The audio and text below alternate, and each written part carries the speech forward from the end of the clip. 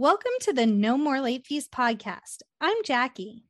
And I'm Danielle, and we're just two best friends and ex-Blockbuster employees rewatching some of the best and worst movies from the late 90s and early 2000s. And this week, we are doing our very first Christmas movie, kind of. It's a Christmas adjacent, just friends. And we have the wonderful Sonia joining us. Hi, Sonia. Hey. So, Jackie, tell everybody about our Christmas adjacent movie. Just Friends is a 2005 holiday romp that follows Chris Brander, a formerly overweight high schooler who is now a trim record executive living his best life. He is tasked with signing an erratic, obsessed pop star, Samantha, to his record company. Due to an unfortunate series of events, Chris and Samantha end up staying at his childhood home for the holidays. Chris reunites with his high school bestie who had friend-zoned him long ago. Old feelings resurface, and Chris struggles to keep an eye on Sam while trying to reconnect with his crush, Jamie. It stars Ryan Reynolds, Amy Smart, Anna Faris, Christopher Marquette, and Chris Klein, and was written by Adam Tex Davis. That explains a lot. Right? Directed by Roger Kumble, and you can watch it on Netflix. I, for one, am shocked to hear that there are no women behind the helm of this movie. Shocked. This masterpiece. Who would have thought? Two guys named Tex and Roger behind this. But before we start, let's get into our ratings rewind. So you know the drill. Before we get into any movie, we reveal the rating our Y2K versions of ourselves would give. Then at the end, we'll see if our current selves agree with our initial rating. Our scale consists of would buy it again, the best, would play on repeat, 5-day rental, would watch again, 2-day rental, it's okay, but nothing to write home about, and same-day rental. Trash, where mom threw his hockey skates in the trash. If you know, you know. All right, we'll start with you, Sonia. All right, I think Pick Me Y2K Sonia probably would have gone with 2-day rental. Because I realized I have seen this entire movie, but I've never sat down and watched it start to finish until today. Since yesterday, but I'd only ever seen it on like Comedy Central. Right. I've seen the entire movie just like out of order, so it was fine. I watched it enough times that I've like parsed it together, but I could spot some crumbs of problems that that current day Sonia has a lot of feelings about. How about you, Jackie? I can't remember if I owned it. I'm going to go 5-day rental. I remember watching it and enjoying it more so for the Ryan Reynolds factor than the substance of the movie. And I'm going to go on record here, and maybe an unpopular opinion, I am not a fan of Amy Smart. Oh my God, me either. I was saying to my husband last night, I was like, she's literally just blonde and thin. Yeah. Yes, she brings absolutely nothing. Unless Amy, you want to join the show. We love you, babes. Right. No, don't want to ruin your... No, that's strictly my opinion. No, honestly. For them.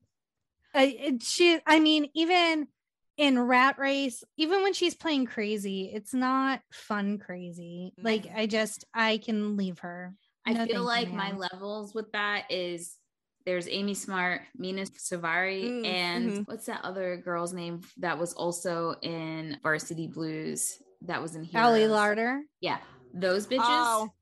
But Ali Larter, I hate the most. But the rest of nothing. They're completely interchangeable. Yeah, like you could swap one for another, and it would be the same exact. Mina Suvari at least has like an interesting look going for her. So I think that's what kind of sets her outside of that category for me personally. But literally Amy Smart has the most generic, it feels like an AI made her face. Yeah. Yeah. What's even happening here? I'm bored. Sorry. That's mean. But I was feminist icon. And I'm like, I don't like her face. Honestly, it's not even their looks are very generic in the sense that we've been there, done that, but from an acting capability, Mhm. Also boring. that's where I'm like, yeah. And I have a hard time remembering their names. Well, Mhm. and compared with Anna Faris in this movie, Yes. like Right. there's the acting, there is no comparison at No. all, because Anna Faris is like, She ate There's up a every reason why scene. she's still relevant. yeah. right? Danielle, what's your rating? Mine is a 2-day rating because I know I watched it, Mhm. but I also know that I did not want to watch it a bunch of times either. So I've seen it, I think maybe 2 or 3 times if it was like on in the background. But yeah, 2-day rental for me. Side note, even though this episode doesn't come out for a couple of weeks, yesterday was Anna Faris's birthday. So happy birthday, Happy Anna birthday. Faris. Sagittarius queen. We love it. Yes. Okay. I only knew that because I went to trivia last night and they told me. So I was like, That's so weird. yeah, I'm like, I'm going home to watch one of her movies. Well, this movie, despite everything, made over $50 million. Out of here. I don't know what the budget is as of this moment, but I know that they must have had a tight budget because they actually shot the film in Saskatchewan. Ooh, say that 10 times fast, because the city apparently offered them the ability to do it cheaper there. So they did it. It's apparently extremely freezing there in Canada. So I was like actually trying to place in New Jersey where it was. Like I had some suspicions, but now that makes a lot more sense. yeah, when I saw the snow and stuff like that, I was like 100%. I feel like Ryan was like, let's go to Canada. Yeah. like he was responsible for this. Like, hey guys, I know a place. They were like, you pick the restaurant. I got you. No problem. Okay, let's dive right in, shall we? We're diving. Oh my gosh. It's 1995 in New Jersey. Or Chris is listening to All for One's version of I Swear. which By the way, I is- was already sighing. At this point, I was already sighing and rolling my eyes. Like I'm just... Well, you got to thank Ryan for that because he was the one who came up with the idea for him to lip I sync bet it. he did. I bet he did. I bet he has a lot of ideas. Right. Yeah. Like and all because the he's time. hot, he's allowed to do them. Yes. Like, Yes. it's like, what if we did this? And it's like, yeah, sure. Okay. That's why I was like, he totally was like, let's go to Canada, y'all. And everybody said, sure. Everyone said, sure. So he is signing Jamie's yearbook. He's getting ready to go to her party, which he thinks is just going to be him and Jamie and their friends, Darla, and and Clark. The little touches Anna Faris does in this movie are just Yes. fantastic. And so he has obsession wall. It's actually 2 obsession walls because it's like the corner of his room. So where 2 walls meet. I would have been creeped out by that 100%. Ooh, And it the was fact not that a it good look. stayed up for 10 years. Yes. Seek help. Yeah. By the way, because I wanted to check, it takes 3 minutes almost exactly for the word friend zone to be mentioned. Oh, I took that little note. That's like That she's coming with her own trivia. I love I am- it. And so he's signing the yearbook, and he signs it. Hopefully, I'll be your boyfriend. And is very satisfied with himself, and he's going to go over and profess his love to Jamie through her yearbook, and they're just going to live happily ever after. And So Chris he takes it. Okay, the amount of retainer we see in this movie, It's gross. it's big unsettling. orthodontia. Like big orthodontia is really behind this movie. Yeah. I don't. And I don't understand. And maybe it was just the way I had to wear my retainer. I wore it at night and I took it out when I got up in the morning. And then I went about my day. I wasn't randomly wearing it during the day and then having to take it out at weird times. Yeah. There was a lot of push. Saliva and Yeah. retainer. Mm. So he rides his bike over to Jamie's. Again, he's wearing the retainer and takes it out for a second time. And he goes in, and it is the class of 1995 graduation party, and it is literally like a house party that Jamie's parents threw for her. And what is she wearing? Can we talk about that? Because Britney Spears' leftovers. But that was 95. I thought about style. I never saw that. I don't know what was happening there. That it was horrible. a jean dress, but it was strapless. Like it was a halter top. I feel like they wanted to do an 80s movie, and then they were like, oh wait, that wouldn't add up with the time frame. Because that dress was horrible. I don't think anybody responsible for making this movie has ever met a woman. No. That's the only logical explanation for some of these narrative choices and honestly style choices. Yes. Yeah. They literally paired her in a green puffy jacket and a red hat. Like, no woman's going out like that. No. I don't care if it's Christmas. No woman is going out like that.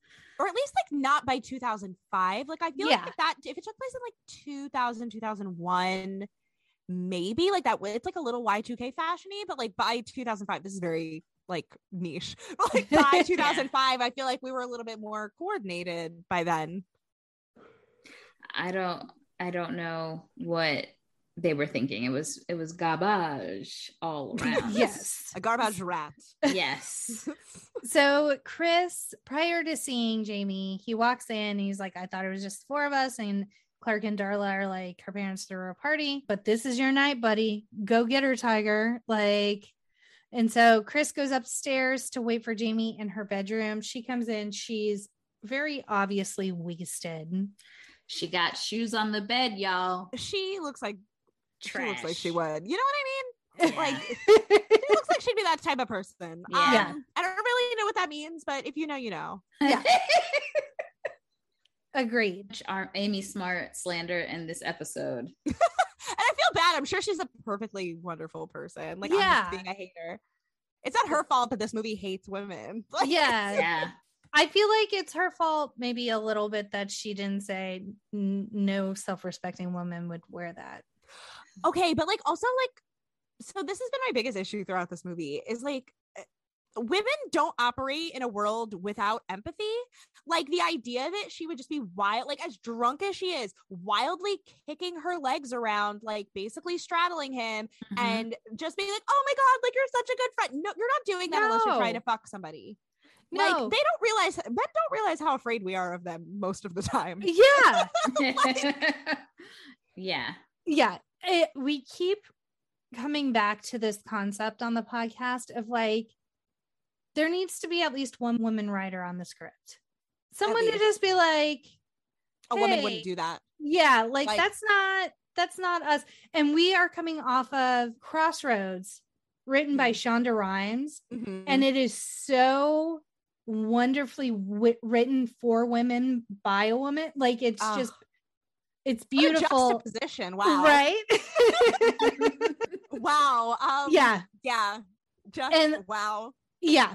Jamie is like flailing her legs, showing her panties. Chris is like looking at it. And so then football player comes in, Tim. I remember Tim's name. Okay, so let's just talk about Tim for one quick second. I was like, damn, that is a terrible wig on that guy. And then they put him in the bald cap later on. Yes. That was his real hair. Because the bald cap was worse. The bald cap was bad. I saw that. I've seen that actor before. And he was in that TV show Men in Trees. And he wasn't unattractive like that bad. He's not but his hair bad looking, but it was the hair that was the problem, really. Yeah. And so Tim comes in with his yearbook and is like just blabbering on, and then they finally kick him out. And then Dusty comes in, and Dusty is played by Chris Klein, and he has long stringy hair and lots of acne and braces and glasses, and he has a stutter, and he's trying to play Jamie a song, and it's terrible. And so you're just kind of like, oh, Dusty got to go. It's like they said, okay, how many tropes can we pull that make fun of disenfranchised people? Yes. Also, like, again, hate women. Like, just the idea that she's like leading all of these men on supposedly and has no fucking clue the effect. Like, right. It is like the worst Born Sexy Yesterday trope, where it's like this idea that she has no idea about the effect she has on anybody around her, which fine, you're not as well versed at that as 17, 18 as you are later in life. But like, you know that if you're just flinging your legs open or random men are just entering your room, like those are not things that any girl does. Yes. Like, those aren't real things. Not at that age. And I think a lot of this movie really does speak to kind of what we're experiencing now. And this time, if you're on the internet, you see a lot of these videos or these discourses where men are just really angry about, because in a sense, there's a sense of entitlement and there's a sense of ownership. So Jamie gives him a shirt that, in my opinion, no girl would ever give a guy. Hello. It said, shakes come and go, but friends are forever. And it's two kittens drinking a milkshake with their faces on the kittens. That's when I wrote in my notes, this shirt is proof that this movie hates and fundamentally misunderstands women as human beings. Because as women, I feel like we are so sensitive about our bodies.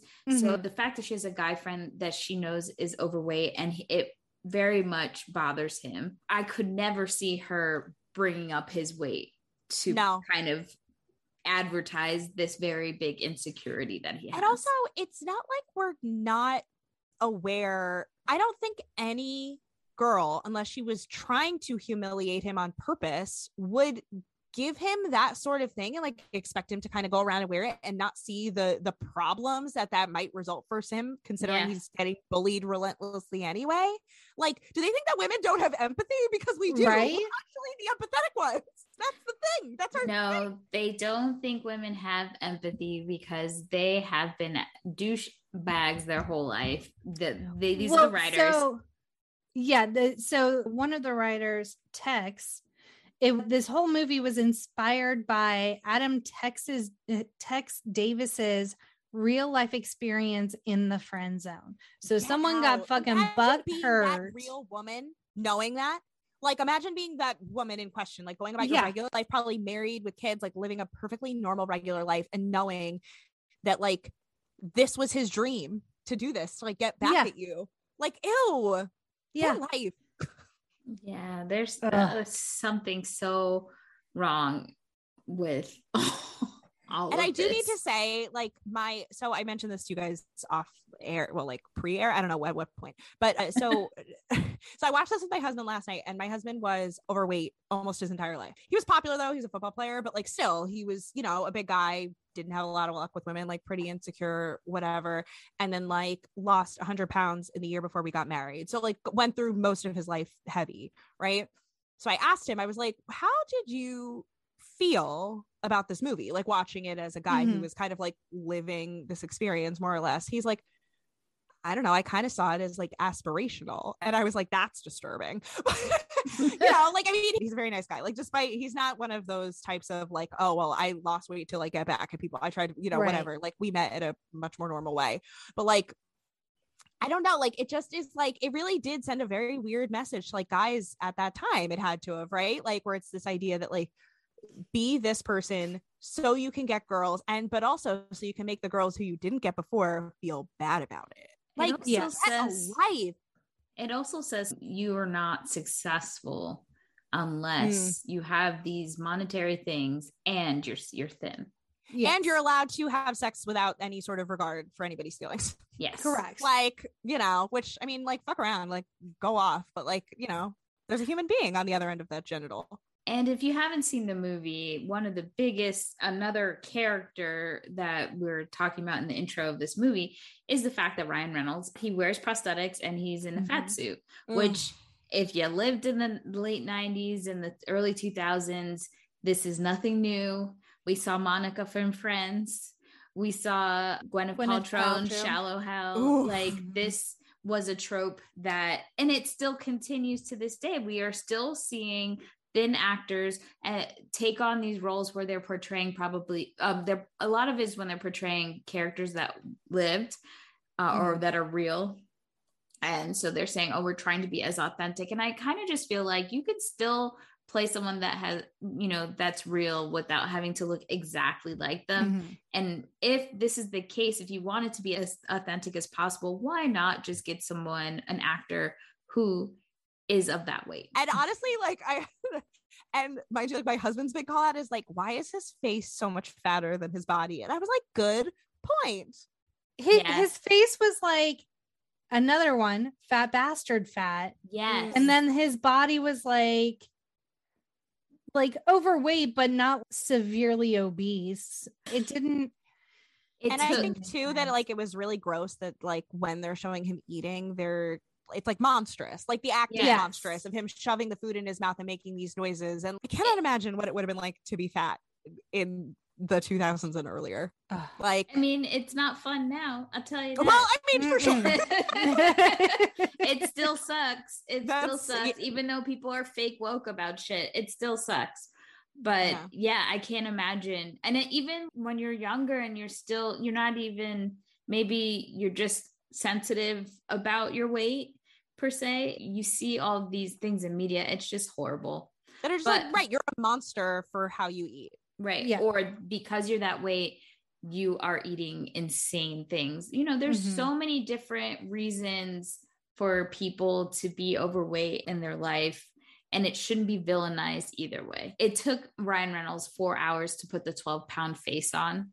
12 pounds. Wow. And when he stepped outside in full fat makeup, that's what they say in this. I'm reading from notes. A fan of his came up to him and asked if Ryan Reynolds was inside. He said yes and pretended he wasn't himself.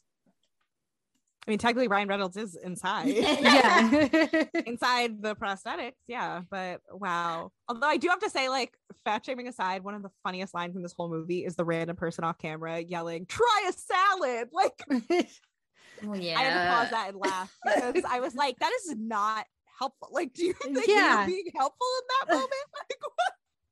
So insane. Sorry, Jackie. We have had so much discourse, but you're fine. Where are we?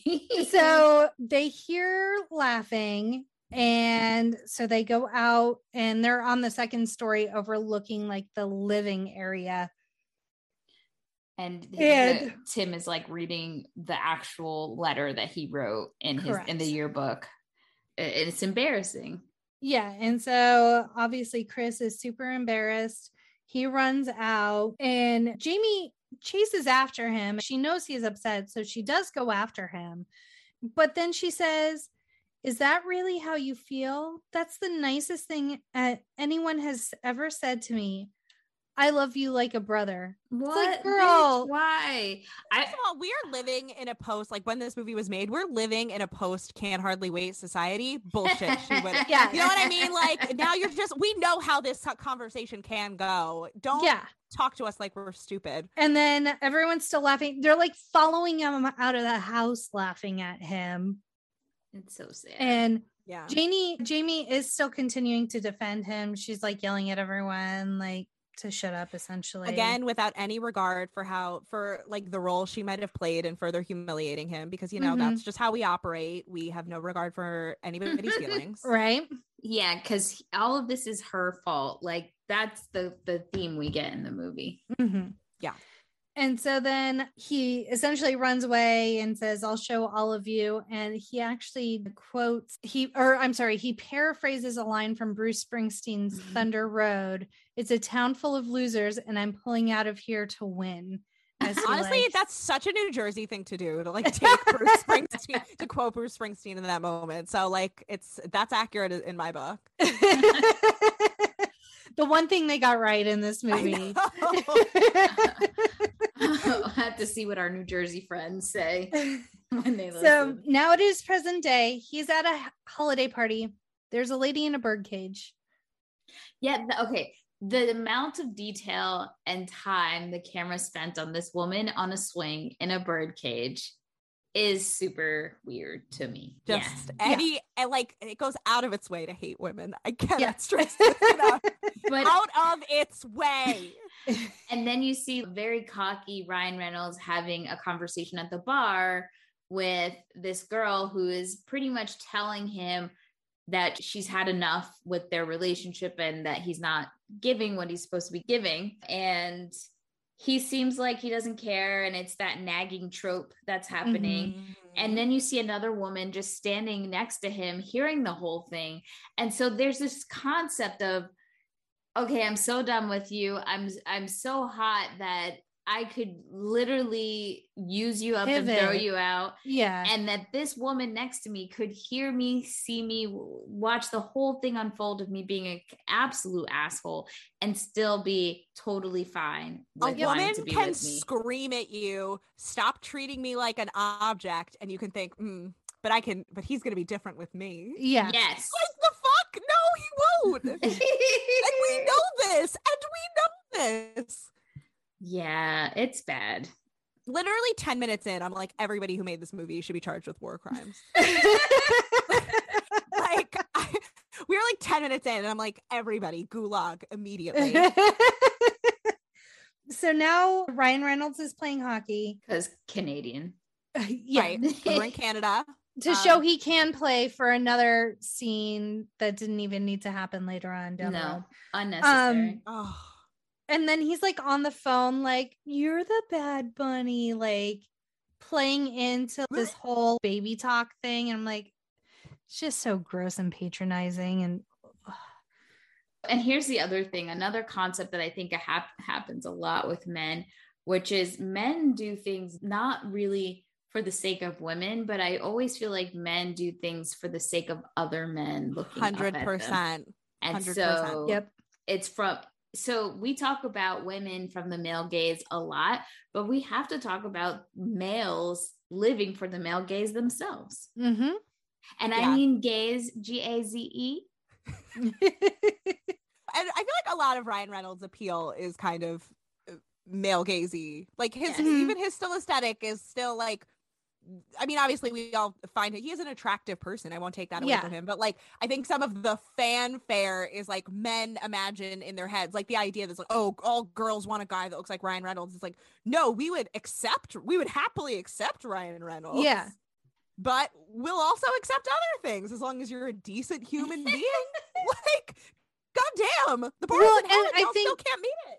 No. I think the most endearing thing about him to me personally is how witty and clever he is. Right. Yes. Yeah, like for sure. he wouldn't have to be anywhere near as hot as he happens to be. But like, yeah, it does help. But I mean, I'm just as happy listening to him, even if he didn't look the way he did, because he's so quick-witted, and I just find it very endearing. Chris is giving advice to Ray because he's saying, if you take this girl you're seeing out on a date, she's going to put you in the friend zone, blah, blah, blah.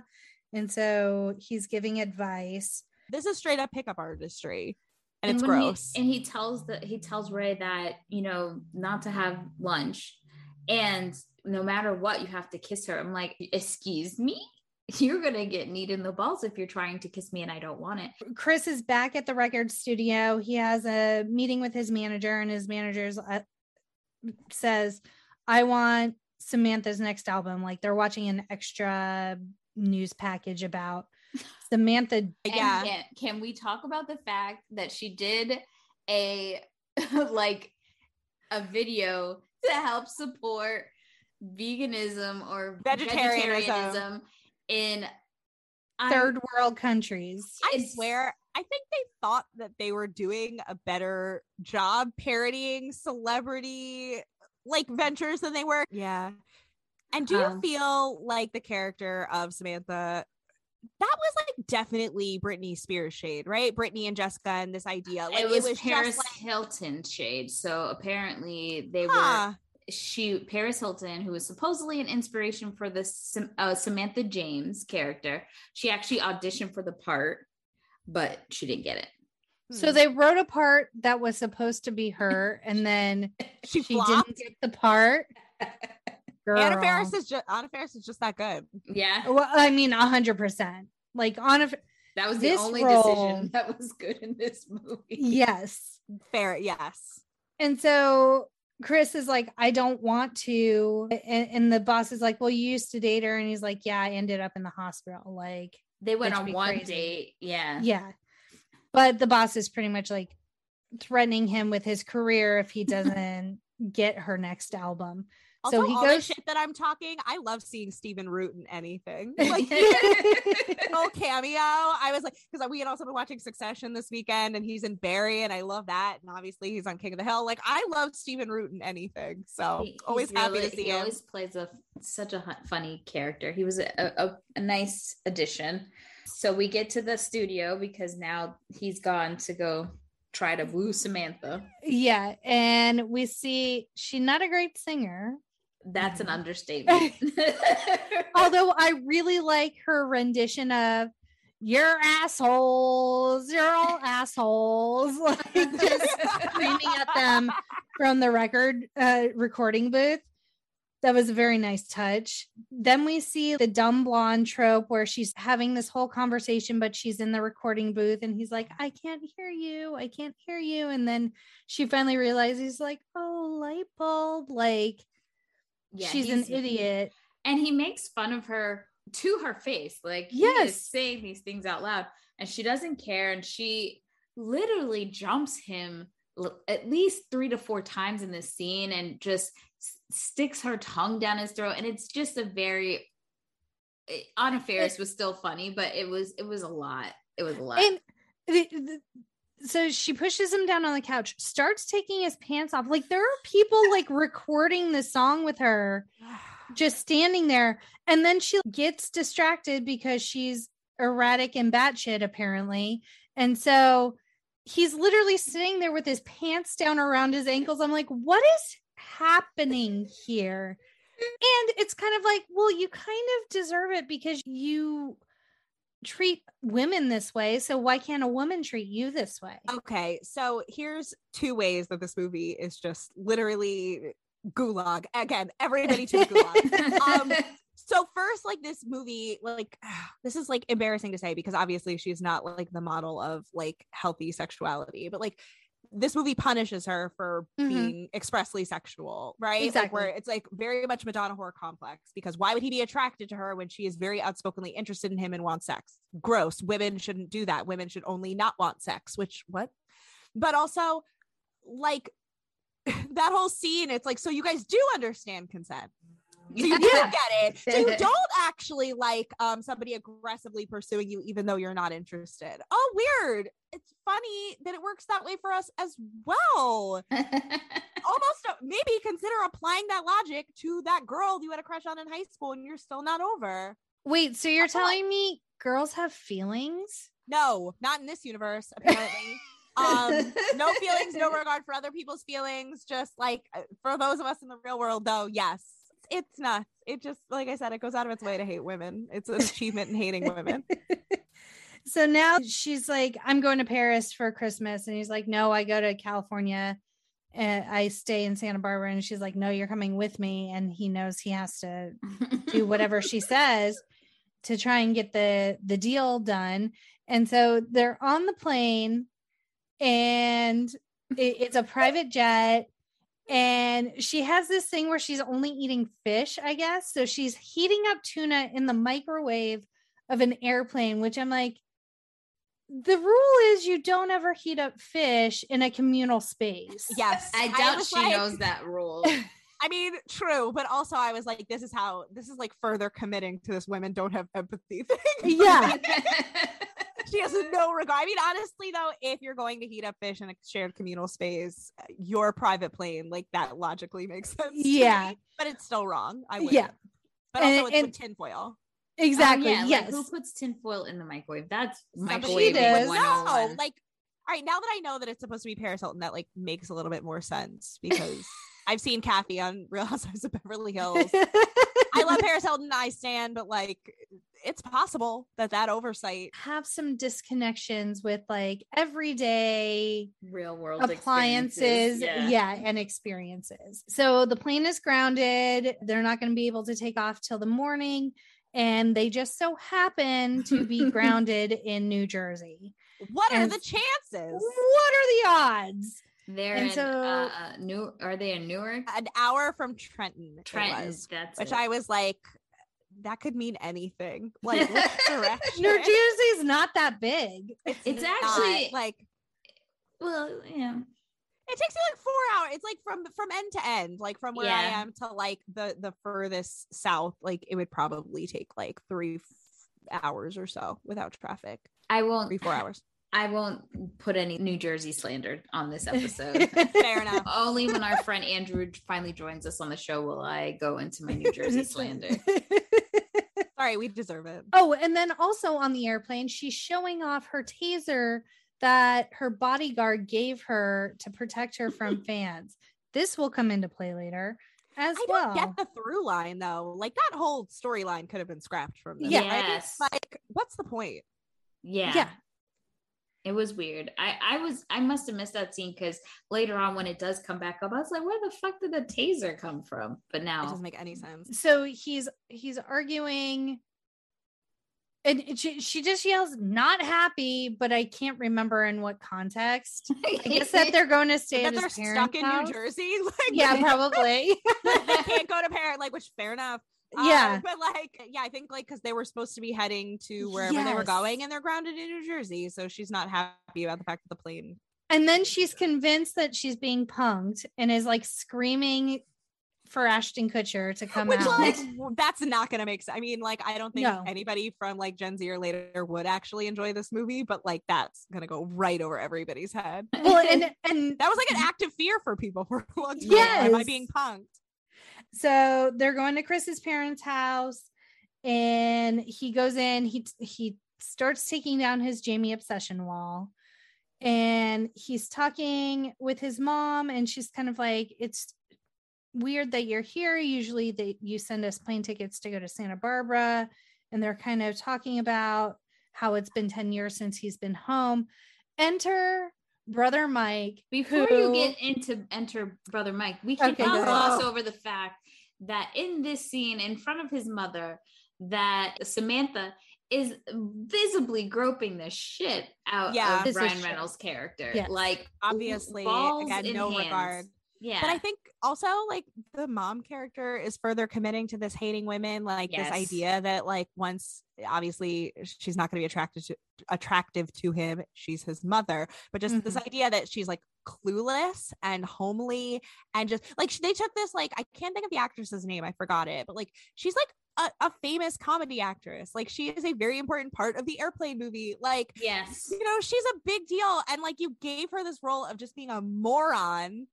Like, because moms are clueless, like, you know. And I'm just going to make you cookies. Anyway, right. Yeah. Like, get the fuck. I hate. Yeah. And so enter Brother Mike. And I still maintain this is the realest sibling relationship portrayed in a movie I have ever seen. The two brothers where they slap each other and then they're like, "I love you," and handing each other cookies. That was the only redeeming part of the entire film. Like that one scene where I was like, all right, that's decent. And would have gone over better if we had seen some sort of growth over the course of the movie. But like, sure, it, like I was like, oh, that's nice. Anyway, back to this bullshit. You know, like back to more like fuckery. And so Brother Mike walks in, immediately recognizes Samantha Jones, and is like, "Oh my God, is she my Christmas present? Like, I have her poster up on my wall."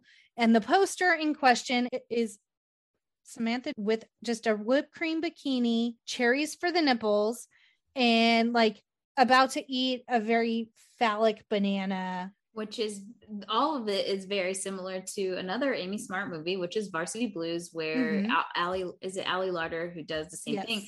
But in that movie, she uses shaving cream to keep the fullness and it doesn't fall. But in this movie, Anna Faris did use whipped cream on her breast to shoot the poster. I'm really happy that she's over this point in her career. Like, I'm really happy for her. And so she's asking him because she's like happy that he has her poster on his wall, and she's like, no shame. And he's like, oh yeah, I slapped the ham to it earlier today. I'm like, just using weird euphemisms for masturbating in front of your mother. Like, again, and then the mom's like, not the ham I bought for dinner, and like all of this. But I'm telling you, between this and like, again, watching Succession, I was just like, who talks about their sex life this much with their siblings? Yeah. Like, gross. No, thank you. I just don't want to know. Like, we don't need to know each other on that level. So now, So now we're going to the local restaurant, and Chris runs into Clark and Darla, who are now married. Darla. And would you be so easily able to jump back into your friendship roles after 10 years and this man has not talked to you at all? They were very ready to embrace him with open arms. Like, and if it was just the guy, I would have gotten that better. But like, again, the girl, yeah, nobody has ever met a woman. Yeah, who would have? And Ken kept saying that. He's like, they had to have talked. Like, it can't be the first time in 10 years they've talked. Like, they're acting like they see each other all the time. Like, it doesn't make sense. But Clark and Darla welcome Chris with open arms, and they're just so happy to see pre-Facebook, like, I forgot, like, pre-social media, you were able to forget what people looked like. Yes. Like, I was like, oh right, like that was the thing. Yeah, like now you're Facebook friends with people you haven't talked to in 20 years, and kind of just, and when you see, like, I'm still like aware, like, you know, like, yeah, one of my best friends is like my high school best friend, and we will occasionally send each other like, oh my god, did you see what so and so posted? Or like, you know, you're still following people on like LinkedIn and shit like that. Like, you're aware of what people are up to in a way that you very easily. So we see Sam turns up the crazy to like an 11, and she's very demanding of Chris's attention and time, and she's not getting it because he's talking to Clark and Darla. And then he sees Amy behind the bar. She sees him and like drops to the floor and hides. As she should, because her life sucks. I mean, but that's the thing. Like, she's like going to grad school and like needs a job, you know? Like, I know by like 2000 standards that was flopping, but that's like pretty commonplace today. I mean, like, literally I'm recording from my mom's basement right now because of some poor choices that I made financially, you know? Like, it happens. I think it's just the men behind the cameras who it's definitely a punishing thing. Yeah. Oh, she has to. This is definitely a narrative punishment. Yeah. Mm-hmm. Yeah. And the first thing she says to him after like, oh my gosh, hello, is, I can put my arms around you.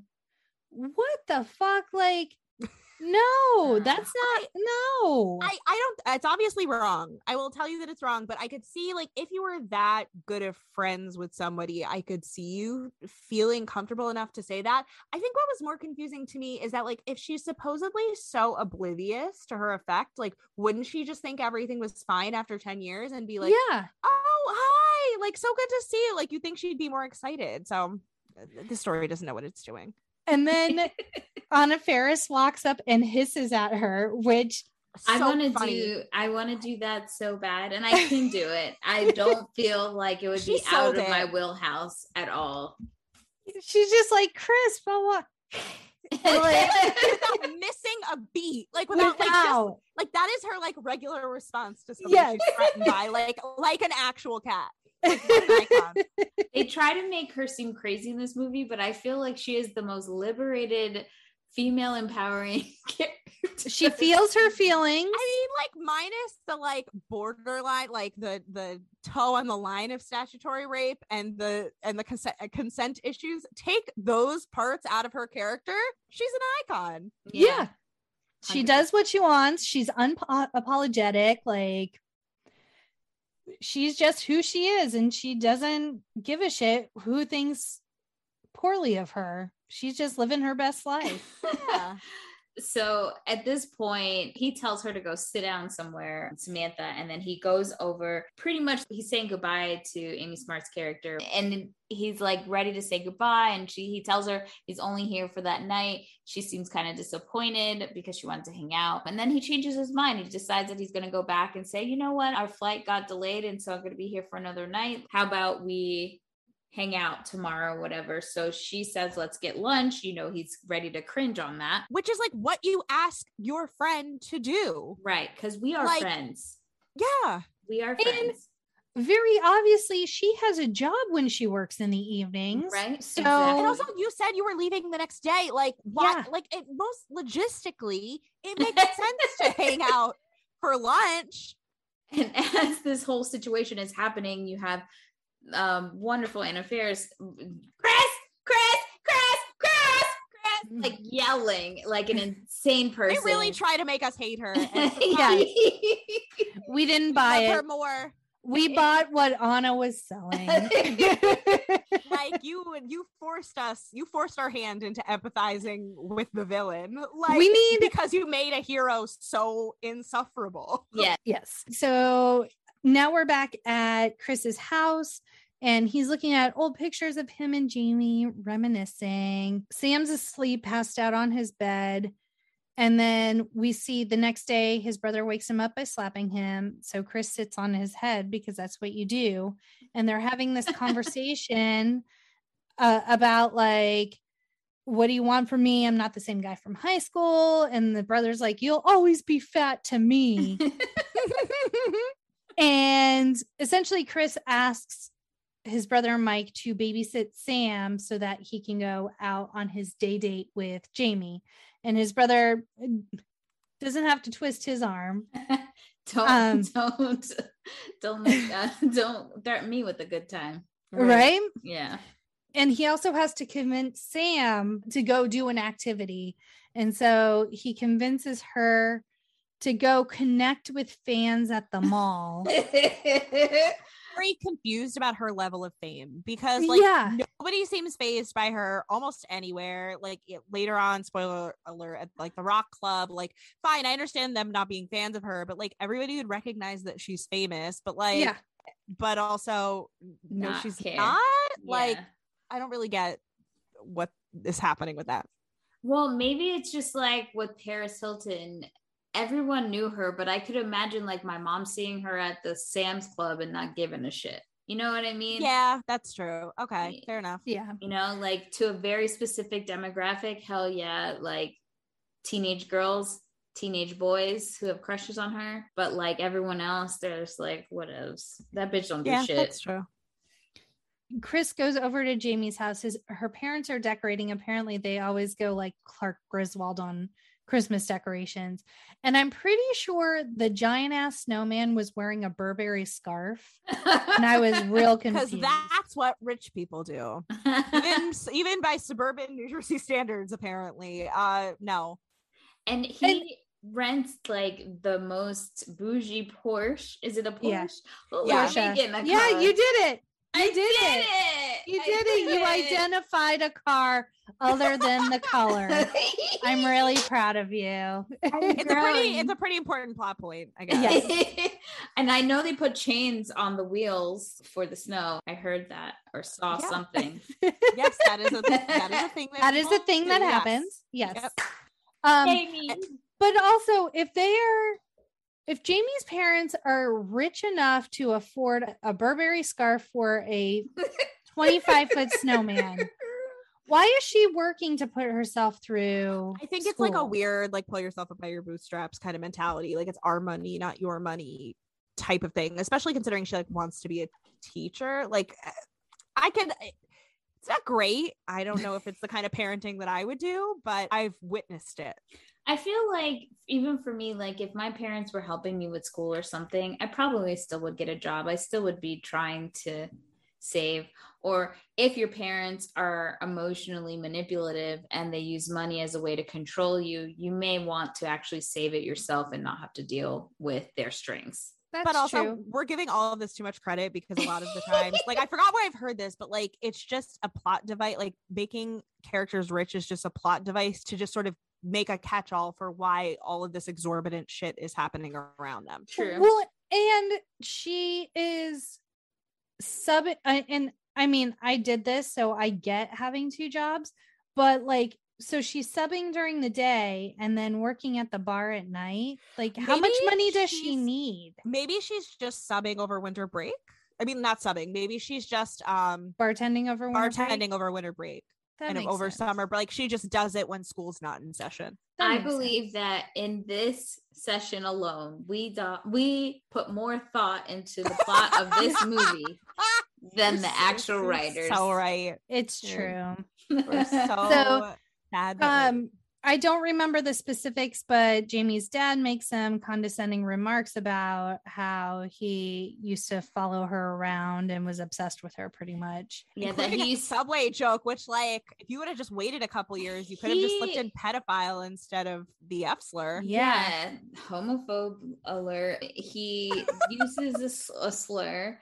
And he also says that Ryan Reynolds' character, what is his name? Chris. Yeah. Chris ends up sending flowers to Jamie every Valentine's Day when they were in high school, which used to piss off all her boyfriends. 12 dozen roses. What high schooler can afford that much in roses? That's the part that took me out of the movie. And then she comes out. They're both in the car and they don't have the windows up. And I'm like, the hell no. I don't understand. That's bullshit. Well, I found a note that said that they probably did this because they wanted to prevent the reflection from the window of the car. So they kept it rolled down. They didn't want you to be able to see the camera. That's a very good point. Makes a lot of sense. And then they go to their hangout spot from childhood, which is like some diner. And yeah, that's what we do.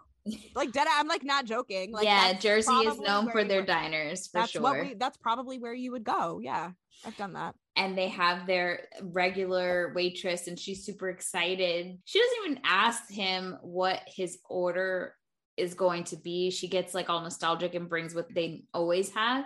Consent does not exist in this universe. No. And so in this scene, I actually was on his side because he's probably worked really hard to lose the weight. And he said he hasn't had carbs and sugar like this in years. And it's a slippery slope, man. He's very dedicated. And you want me to, sit here and say, it's okay, this crazy lady just brought me all this shit. But at the same time, could he have been a little bit nicer about it? Yeah. Probably. Yes. But I feel like I've had those moments when you're triggered. Yeah. And you can be a dick. That's the only time that if we had gotten any other indication that he was a halfway decent human being, I would agree with you. Yes. But he just treats any woman who's not serving his purpose like she's some kind of animal. It's the only time in the movie I empathize. The only time. Let me have this one thing. Fair enough. I appreciate it. Well, I was very appreciative that Jamie's regular meal was not like a salad, because that's a great point. It was a grilled cheese with a side of ranch, and I'm like, that sounds gross. Delightful. Oh yes, delightful. Like ranch. Fuck ranch, but like that's gonna be my most controversial opinion. Fuck ranch, but like that's my diner order, Yeah, but like, then I love the grilled cheese. She switches with him. I'm like, it's still bread and cheese. Like, he probably is on like a low carb diet, and you literally gave him a soup bowl full of ranch dressing. Like, he says he's gonna drink water. So yeah. Well, no, he says and he like takes one step. Oh, because I think we forgot to mention that like he discloses his plot to his brother, who I did not realize he was on the phone with at first. I was like, you guys are close? Okay, whatever. And he's like, I'm just going to be a piece of shit to her because that's what she liked when she was 18 and obviously has not grown as a person at all. He doesn't say all that, but that's what I heard. Although I do need to say, like, that's where my husband was like, this is where I take issue with the way he was behaving. He's like, you went from wanting to date her that whole time to now only just wanting to sleep with her to make a point. That's shitty. And I was like, yeah, look at you. Look at you. Understanding. I love a feminist husband. He's great. No, he's great. He still walked away from this movie being like, it's good. I'm like, there's a lot of work to be done, but it's Baby steps. Good foundation. There's a good foundation. I'm starting off better than a lot of other people. So. You are. And so while all this is happening, Anna Faris is at the mall and she's trying to connect with people. Instead, she's just picking fights. And Mike is watching her, but then Ryan Reynolds calls. And so he's on the phone with him, turns his back. Anna Faris gets in some sort of kerfuffle and she somehow gets tased. Yeah, he tases her because he's playing around with it. With the taser. And she not only gets tased, but she falls from a second story. She would literally be dead. Yeah, she would be dead. Yeah. And that's not hyperbole. She'd be dead. I thought like a good plot line would have been, okay, they're stuck there for more time because like I expected to see her when Chris comes back to see her like in a full on body cast or something. Yeah. And instead, that would make sense. Yeah. Instead, it's an ice pack and a full tube of toothpaste that she's eating. And because she took mom's Vicodin. Because moms always have hard drugs. And that's not, I'm not being sarcastic. That's 100%. Like moms always have some narcotics in the house. So prior to seeing Anna Faris's condition, we see Chris saying goodbye to Jamie at the end of the date. It's awkward as fuck. Like he goes in for a kiss. And she goes in for a hug. She turns her face a million times. And then he ends up like humping her, shaking her type motion. So bad. It's like when weird, like her eyes are crossed. Like, what was that? I don't. They call it the body shake. And apparently this happened to the writer Adam Tix Davis on a date in real life. No, it didn't. Like, you know what I mean? Like, now that I know that his perception of every interaction with women is skewed, it probably didn't happen anything like this. It was like it's her squirming to try to get away. And yes. So now we are inside and we see Anna Faris has an ice pack bandaged to her head. An old timey, like, where do you even find one of those? Like, his mom. His like mom. One of those water bottle-y things. She's eating a tube of toothpaste and she's out of it because she was given mom's Vicodin. And so Chris is like, what the fuck happened? Mike's explaining and he's like, it's fine. She's happy. She has her toothpaste. And what Anna Faris eats this scene up. Like she just, it is so fucking weird and wonderful. And it's like, I feel like in the script, it was just like Mike and Chris are talking. And then Anna Faris came up with this whole thing where she comes up and like blows a bubble of toothpaste on the side of his face and is licking it off. Like, it's perfect. Like, I appreciated that she just went for it, you know? Yeah. Like, fully committed to like gross humor in that. Yes. Moment. After that, we see Jamie's always doing something really weird when Chris calls. So in this scene, she's washing the dog. With her thong visible, as one does. Yes. Like fully clothed, but like thong visible in the bathtub with the dog, shampooing the dog while talking to Chris on the phone. They're talking about going ice skating. And then later on, she's like supposed to be baking, but really she's just stirring batter for an absurdly long amount of time and then just starts licking the spoon. Like, I'm like, I don't know what's happening in the scene. And because this is weirdly like sexualized situations. Yes. Because, like, of course she's doing an activity that involves the shower. Of course she's doing something where she has to be licking something. Of course. And these scenes have always bothered me, even like Y2K Jackie. I was like, but why though? What is the reasoning where he can just stand in his family room and talk to her, but she has to be in the bathtub with her dog? I don't fucking get dog that we don't ever see again, right? No. Like no narrative significance to the dog, you know. Go figure. It's just weird. Just an excuse to get her in the shower, I guess, on the phone. They make plans to go ice skating. He goes to look for his ice skates. Mom gave them away or threw them out because he hasn't been home in 10 years. No shit. She kept the ice thingy. Oh, the snow globes. My snow globe collection. Which also, like, yeah, dude, she didn't want to fuck you, not because you're fat, but because you're weird. Yeah. Like, you have weirdo tendencies. You have an obsession wall with her face plastered all over it. You wear your retainer at weird times during the day, and you have a snow globe collection. Like, what the fuck is happening here? So now we're ice skating, and Chris is mad because he has to use rentals, and their ice skates, they're not ice hockey skates, and he doesn't. And we all know that rental skates have the same powers as the ball from Space Jam, and just suck any. If he's that really good skater, like that kid skater, like, you know, if you're that good of a skater, you should be able to do it in any skates. What's your problem? So, like, where did all the talent go? It just needed to humble him, but in like the story is humbling him, but in like the worst, least sensical ways. Because now he's being shamed by children. Of course. And this gave me Adam Sandler's Billy Madison vibes. Right. Yes. But at least then Adam Sandler had a reason to be the only adult playing against him. Then they were like, we need 2 more bodies. And there are dozens of children around. It's like, yeah, let's ask the one fully built adult man that none of us know. Right. Stranger danger. And all of these kids, Jamie has substitute taught. And so they're all rooting for her, and they're like making up names for him. They call him Suckster. And so, yeah.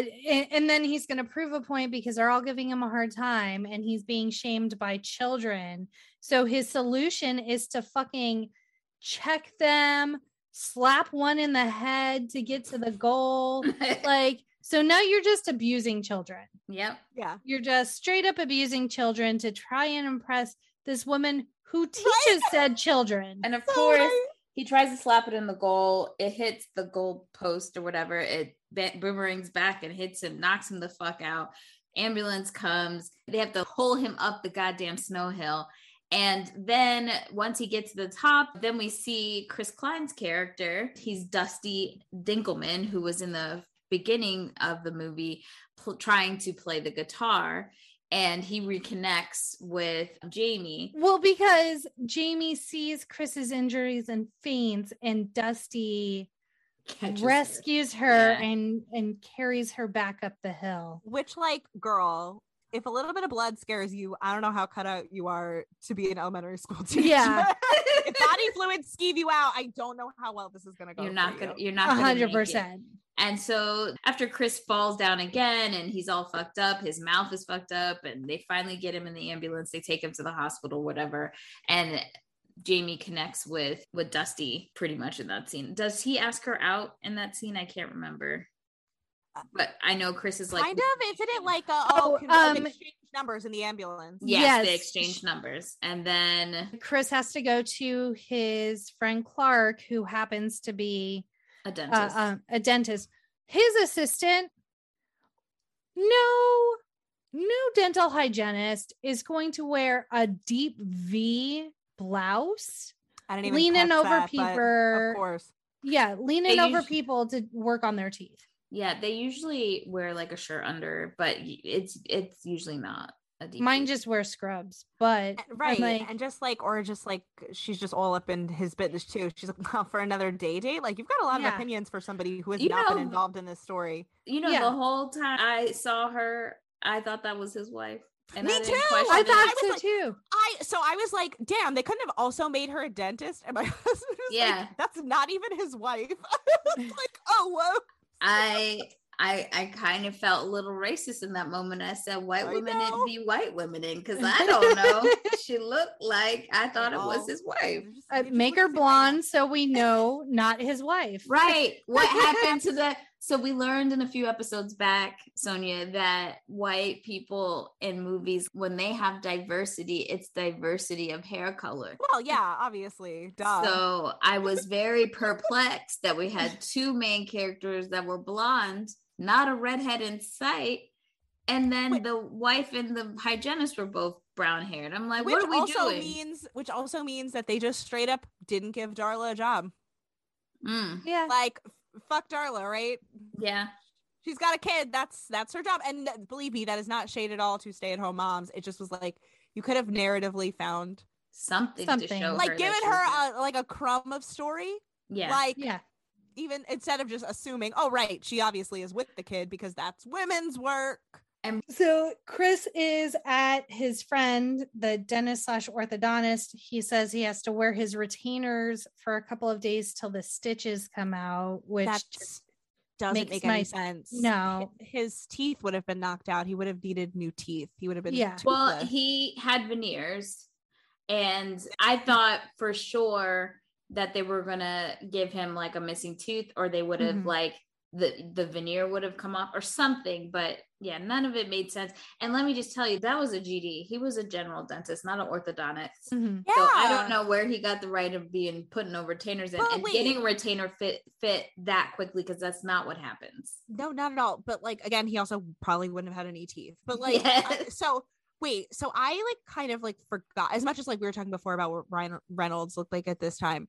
Were those like veneers for the movie, or are they making fun of the fact that he just like straight up did not have good veneers in this point in his career? Because I couldn't really tell, because I was like, they sort of just made like a passing reference, because like, why would he put all that work into like whatever they're called, retainers, if he was ultimately going to get veneers?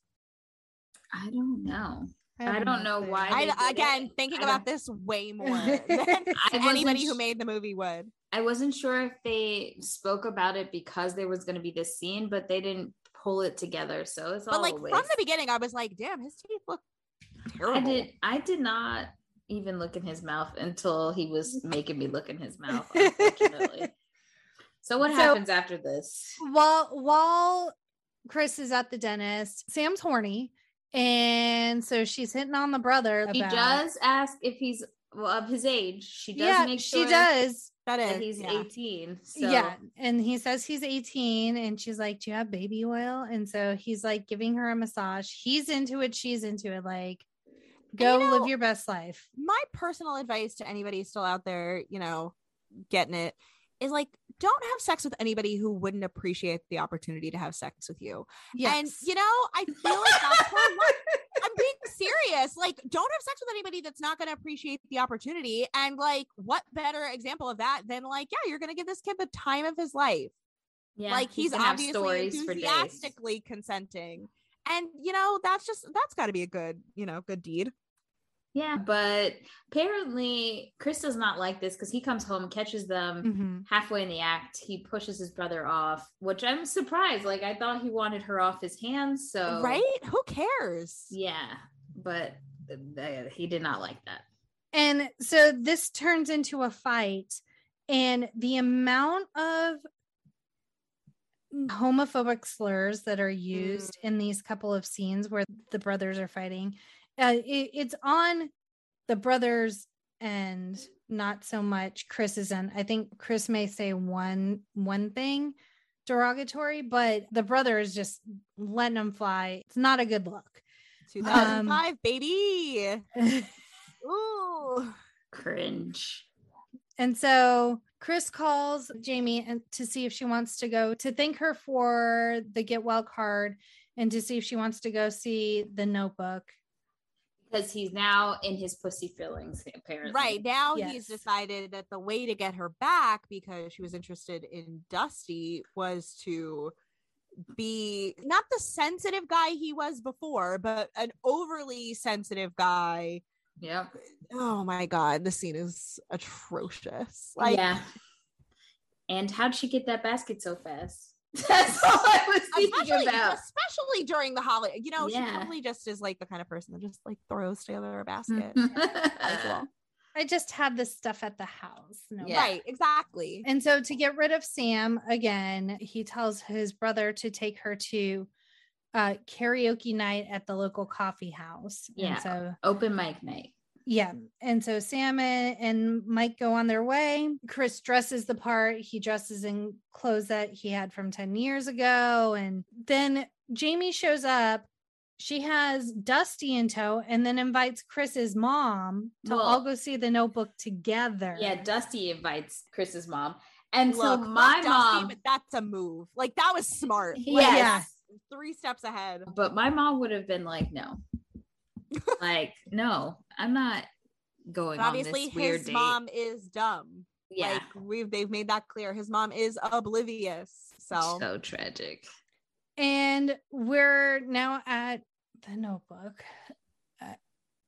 Jackie loves this movie so much. I fucking hate The Notebook so much. Fair enough. Honestly, I saw it once and I was like, it's a movie. I've seen it. I've seen it. And Ken's sitting there going, I don't remember this part. I'm like, she has fucking dementia. She can't remember anything. And they're about to die in bed together. Like, can we? And I was dying because I'm like, obviously, because he's like mad that she's like not making a move. And it's like, yeah, like what's hotter than like a woman suffering from dementia and having like 5 minutes of lucidity, like that'll really get my gears going. And then he's like, this is so gay. And then like 2 gay guys are making out, which I'm like, that makes even less sense. That like, yeah, like 2 gay guys, this is really a moment where you want to passionately make out with somebody. Right? What is wrong? Like, at least do the scene in the rain or something. Like, yeah, not the saddest scene at the end. It's probably all they could get rights to. They couldn't put Ryan Gosling on the screen with Ryan Reynolds. Too Canadian. Too aggressively Canadian. It's too aggressively Canadian. So everyone's crying. Chris is rolling his eyes. And then we see Sam is at what used to be the coffee shop and now is the metal shop. She's still trying to perform. She's getting booed off stage. She's screaming at people. She jumps into the crowd because she apparently is aggressive, and it's just not a great time. No one's having a good time. And they get back to the house. Dusty takes off, but Jamie stays. Mom makes cocoa and they watch old home movies. And so you see how they used to be and how they were really great friends, and they're kind of reminiscing and stuff. And then Chris takes Jamie home. They're playing a mixtape that she made for him. And they're kind of, for a moment, back to how they were in high school. And so when I realized, I don't think outside of him asking what she's been up to, like if he's asked about her at all, or like she shared a single thing about herself outside of the fact that she's going to grad school and she's substitute taught. Absolutely. So he's in love with this. Like, it's like very like Little Mermaid of him to be like, I saw you once and I liked you then. I'm sure you're 100% the same person now with like, with no growth whatsoever. Cool. Yeah. So the brother calls and he's like, shit's gone sideways. So they have to kind of wrangle Sam back in. This is where the Christmas cookie, where they slap each other, and it's like, brother hands him a cookie and says, I love you too. And then he realizes the brother left the Porsche's windows open all night, so he has to ride his bike to go to Jamie's the next day. He shows up.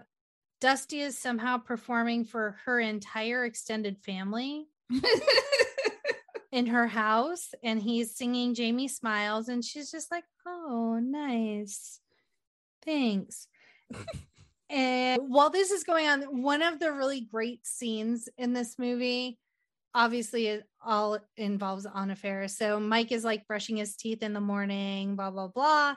And then he like opens the medicine cabinet and then closes it. And like Sam's standing behind him and he screams. And she's just like, where is Chris? Tell me. Because she heard Chris the night before telling his brother that he was going to go on a date with Jamie, or try to go see Jamie. And she like realizes what the hell's going on. Yes. And then Clark is also at Jamie's house. And so he's kind of giving Chris a pep talk. And he's like, Dinkelman. And they're just like angrily yelling Dusty's last name. And then Clark tells Chris he's so Jersey, he skis in his jeans, which I found hilarious. That is a very good burn. It's a solid burn. And then we see Mom's Volvo crashing into all of Jamie's parents' Christmas decorations. Poor thing. Oh my God. This whole scene is like the most genuinely funny part of the movie. Like there's one part that like we rewound and watched like at least 3-4 times. And I love how her range of rage in this movie is a beautiful thing to see. Well, she doesn't come at it like, how could you do this to me? It's more like, you're gonna pay, sucker. Like she's screaming at Jamie, but like grandma's standing there. She goes, that's you, Wrinkles. No, because she goes, like, whatever. She's like, you, like, Santa's little whore. And the old lady's like, me? Like, no, like, talk about, like, literally the best acting in the whole movie. Her line delivery, she so sincerely thinks that she's getting called out. And then that's true, like Anna's response of like, not you, Wrinkles, and like pushes her aside. That was the funniest scene in the movie, hands down. Yeah, all the decorations are aflame. She drives off. The reindeers are like trailing behind her and everything. And so Chris is in his feelings. And so he's in his bedroom and he told his mommy he had a tummy ache. And and also in the scene where he goes to Jamie's house, he had a letter that he was going to give her. And after Dusty's grand gesture, he kind of just left the letter on like a sofa table or something and left. And so Jamie walks into his room and was like, where's the guy who wrote this letter? This is the guy that I remember.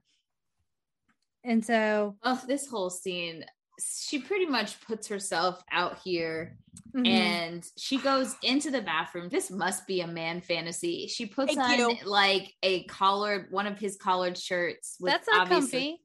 No, I was so enraged, but she was trying to be coy. She can't, like, narratively, she has to be the Madonna in this situation, not Madonna, but like Madonna, horror complex Madonna, right?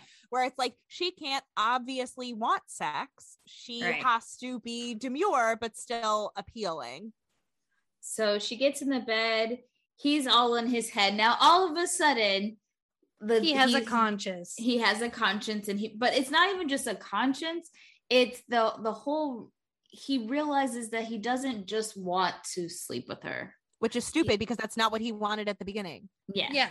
He wants to be with her. He wants her to love him. He wants to love her. What's going to happen next? And I think they're in their mind, these guys who wrote the movie were trying to make a parallel that it's almost how like a woman would think, you know, of the what's going to happen next.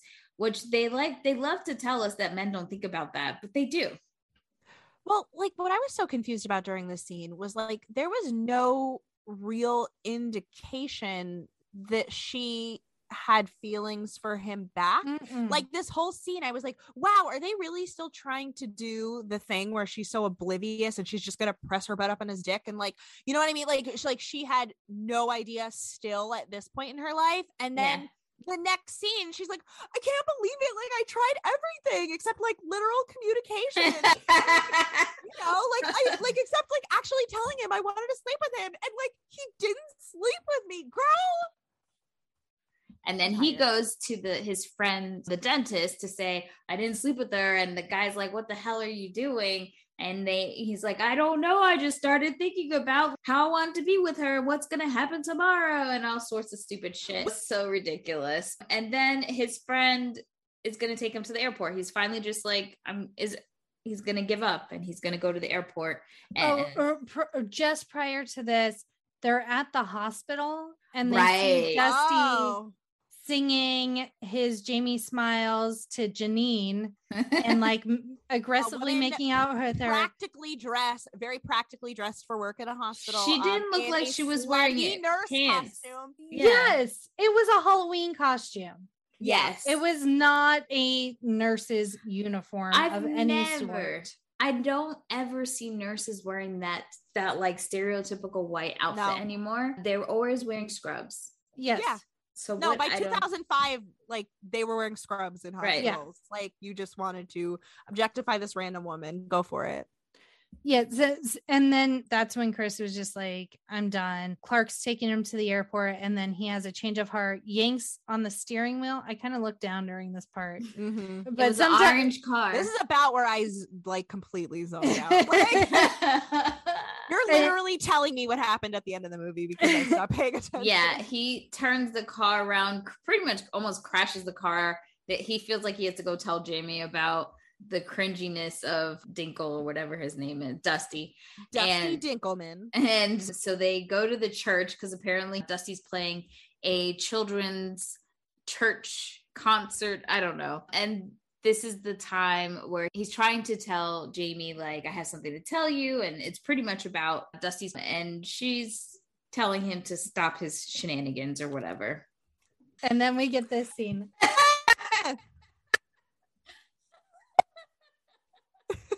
Where he says, would you care to join us in a carol to celebrate the birth of our Lord?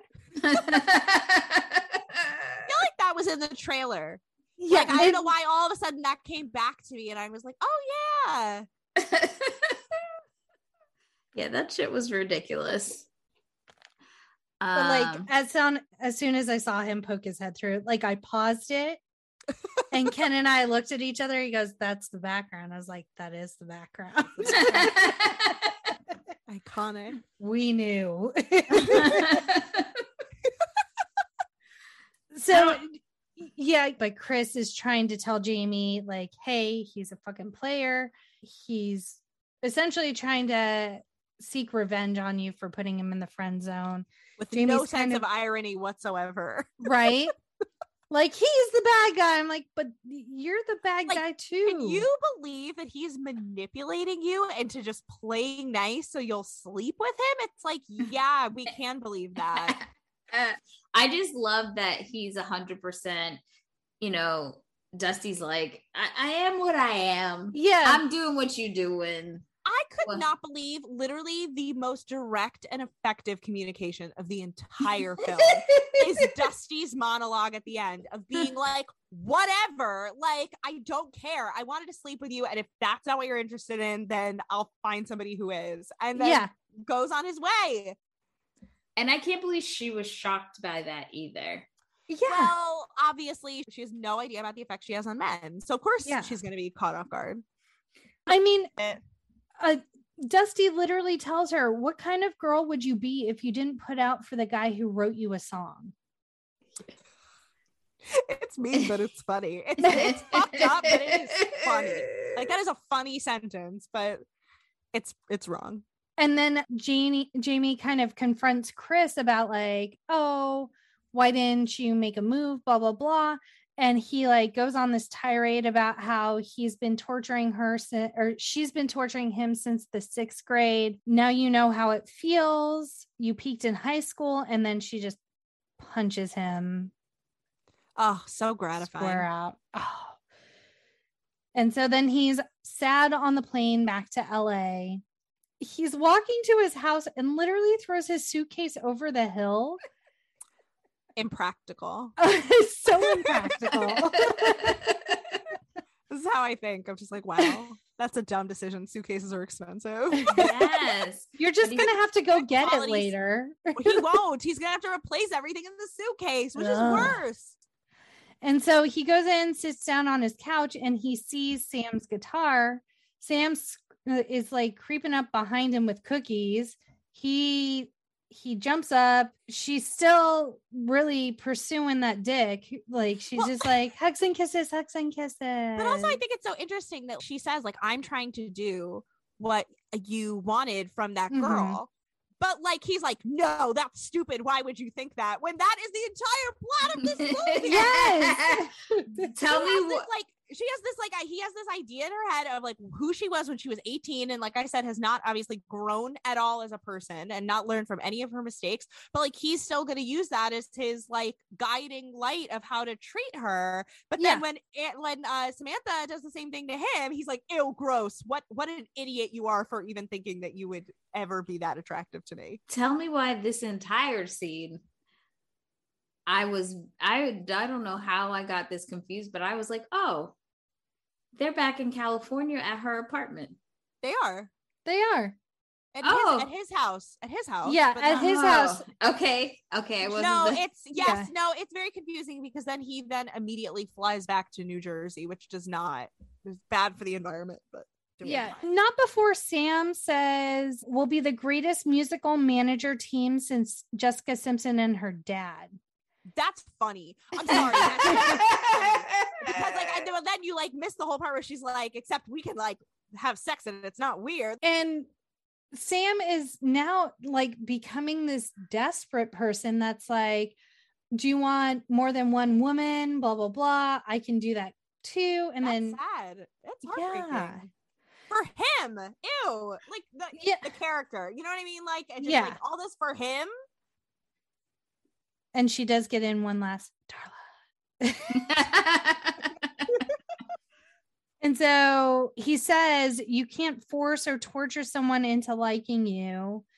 And so then she starts yelling at him, and then he just leaves and gets on a plane back to New Jersey for New Year's. But again, he like says that line. And if this was a better written movie, not by somebody who felt like they lived it and felt wronged and didn't like have any sort of like self-awareness, like that would be a moment where he'd realize to himself like, oh, I can't expect her to feel that way about me just because like in a normal movie, which the movie still, if you wanted to be like 2000s humor and age poorly, you can still have that happen and like check the character every once in a while. Yeah. Because if that would have been a moment of self-reflection where it's like, oh shit, that's what I was expecting from her. That's not fair of me.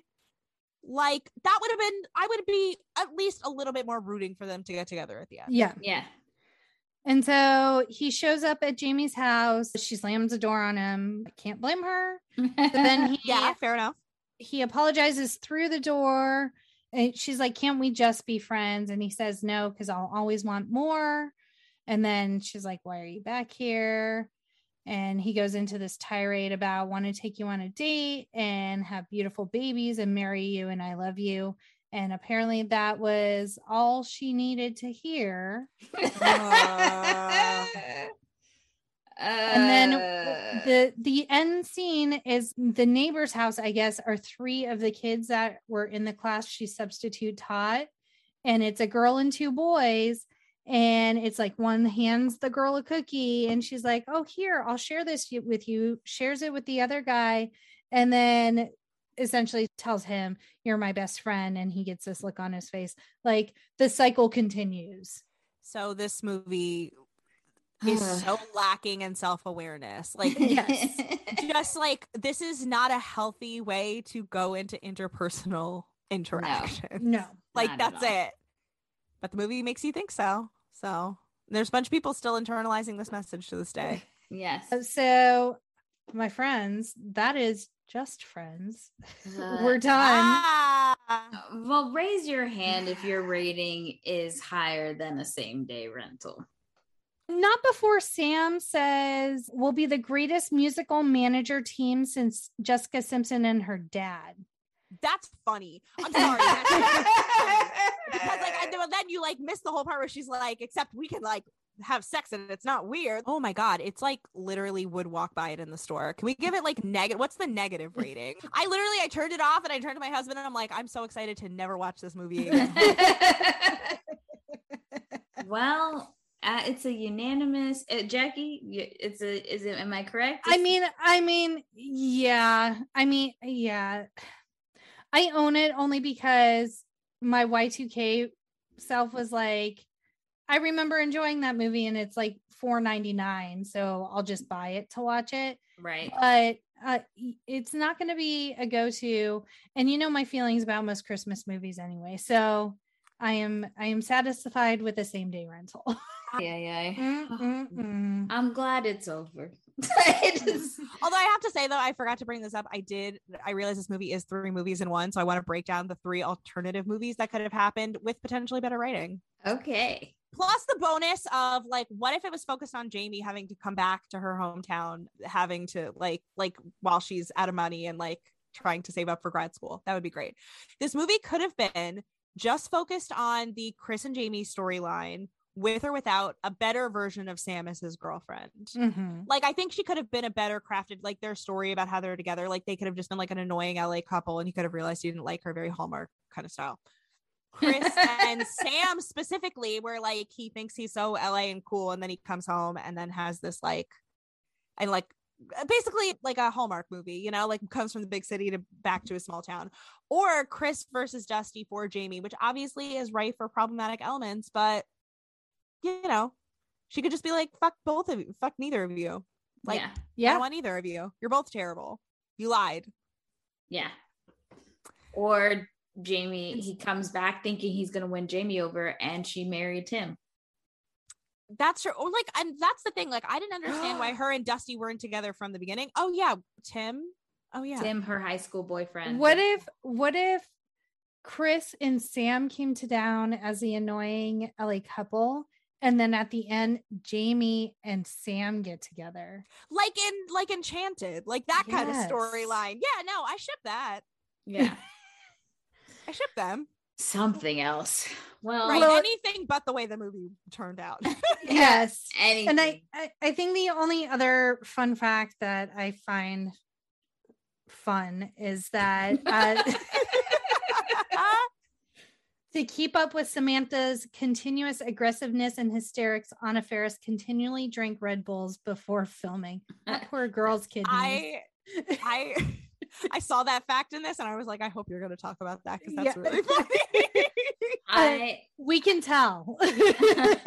I also like it's interesting. And a bullet dodge, Bradley Cooper almost played Chris Klein's character, Dusty Dinkelman.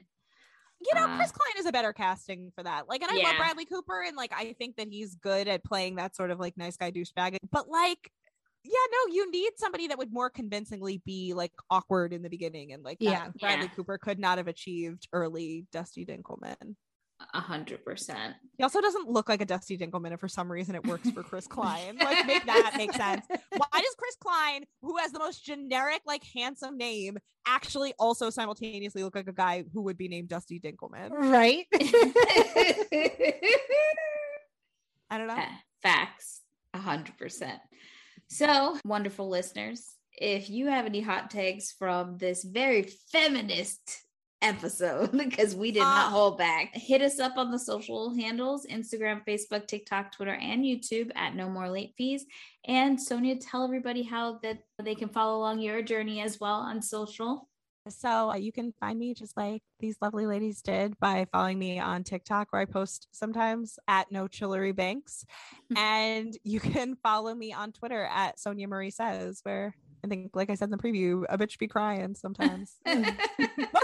mostly thirst tweeting. And if you need something more robust than sliding into our DMs, hit us up on our voicemail at our quick drop 909-601 and MLF 909-601-6653.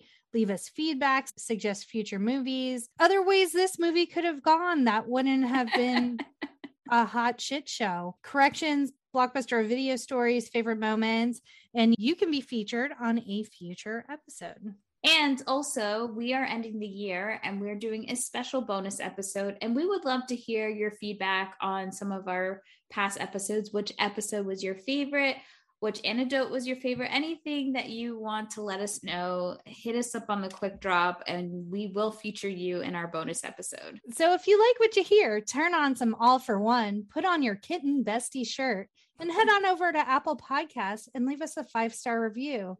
This helps us gain notoriety and Apple will promote us more and we can give you more fun content. Just fucking do it. I'm tired of this, Grandpa. Just give us a review. That's Apple. That's Apple speaking, not me. And if you want to be one of our Patreon besties, hit us up at patreon.com/no more late fees. And you'll be able to experience exclusive content, stickers, Ask Me Anythings, polls, bonus videos, lives, Spotify playlists, just more of us. Who doesn't want that? And we just want to thank our special guest, Sonia, for joining us, letting us slide into her DMs and be friends with us. This We was so much appreciate it. fun. Like, It was what a so fun. fun. I had so much more fun discussing the movie than I did watching the movie. It happens How more you than know? you think. I believe it, honestly. So, like, that was why I meant to like preface this episode with like, guys, I'm not a feminist killjoy all the time. Like, sometimes I'm capable of being fun. We had fun. Yeah. Good. I had fun. Stay tuned next week because we are taking it to New Year's Eve and we are doing 200 Cigarettes. If you haven't watched it, where have you been? I literally have never heard of this movie before in my life. So don't listen to where Sonia. Have I been? You need to watch 200 Cigarettes. It's so good. So good. All right. And as always, be kind and rewind.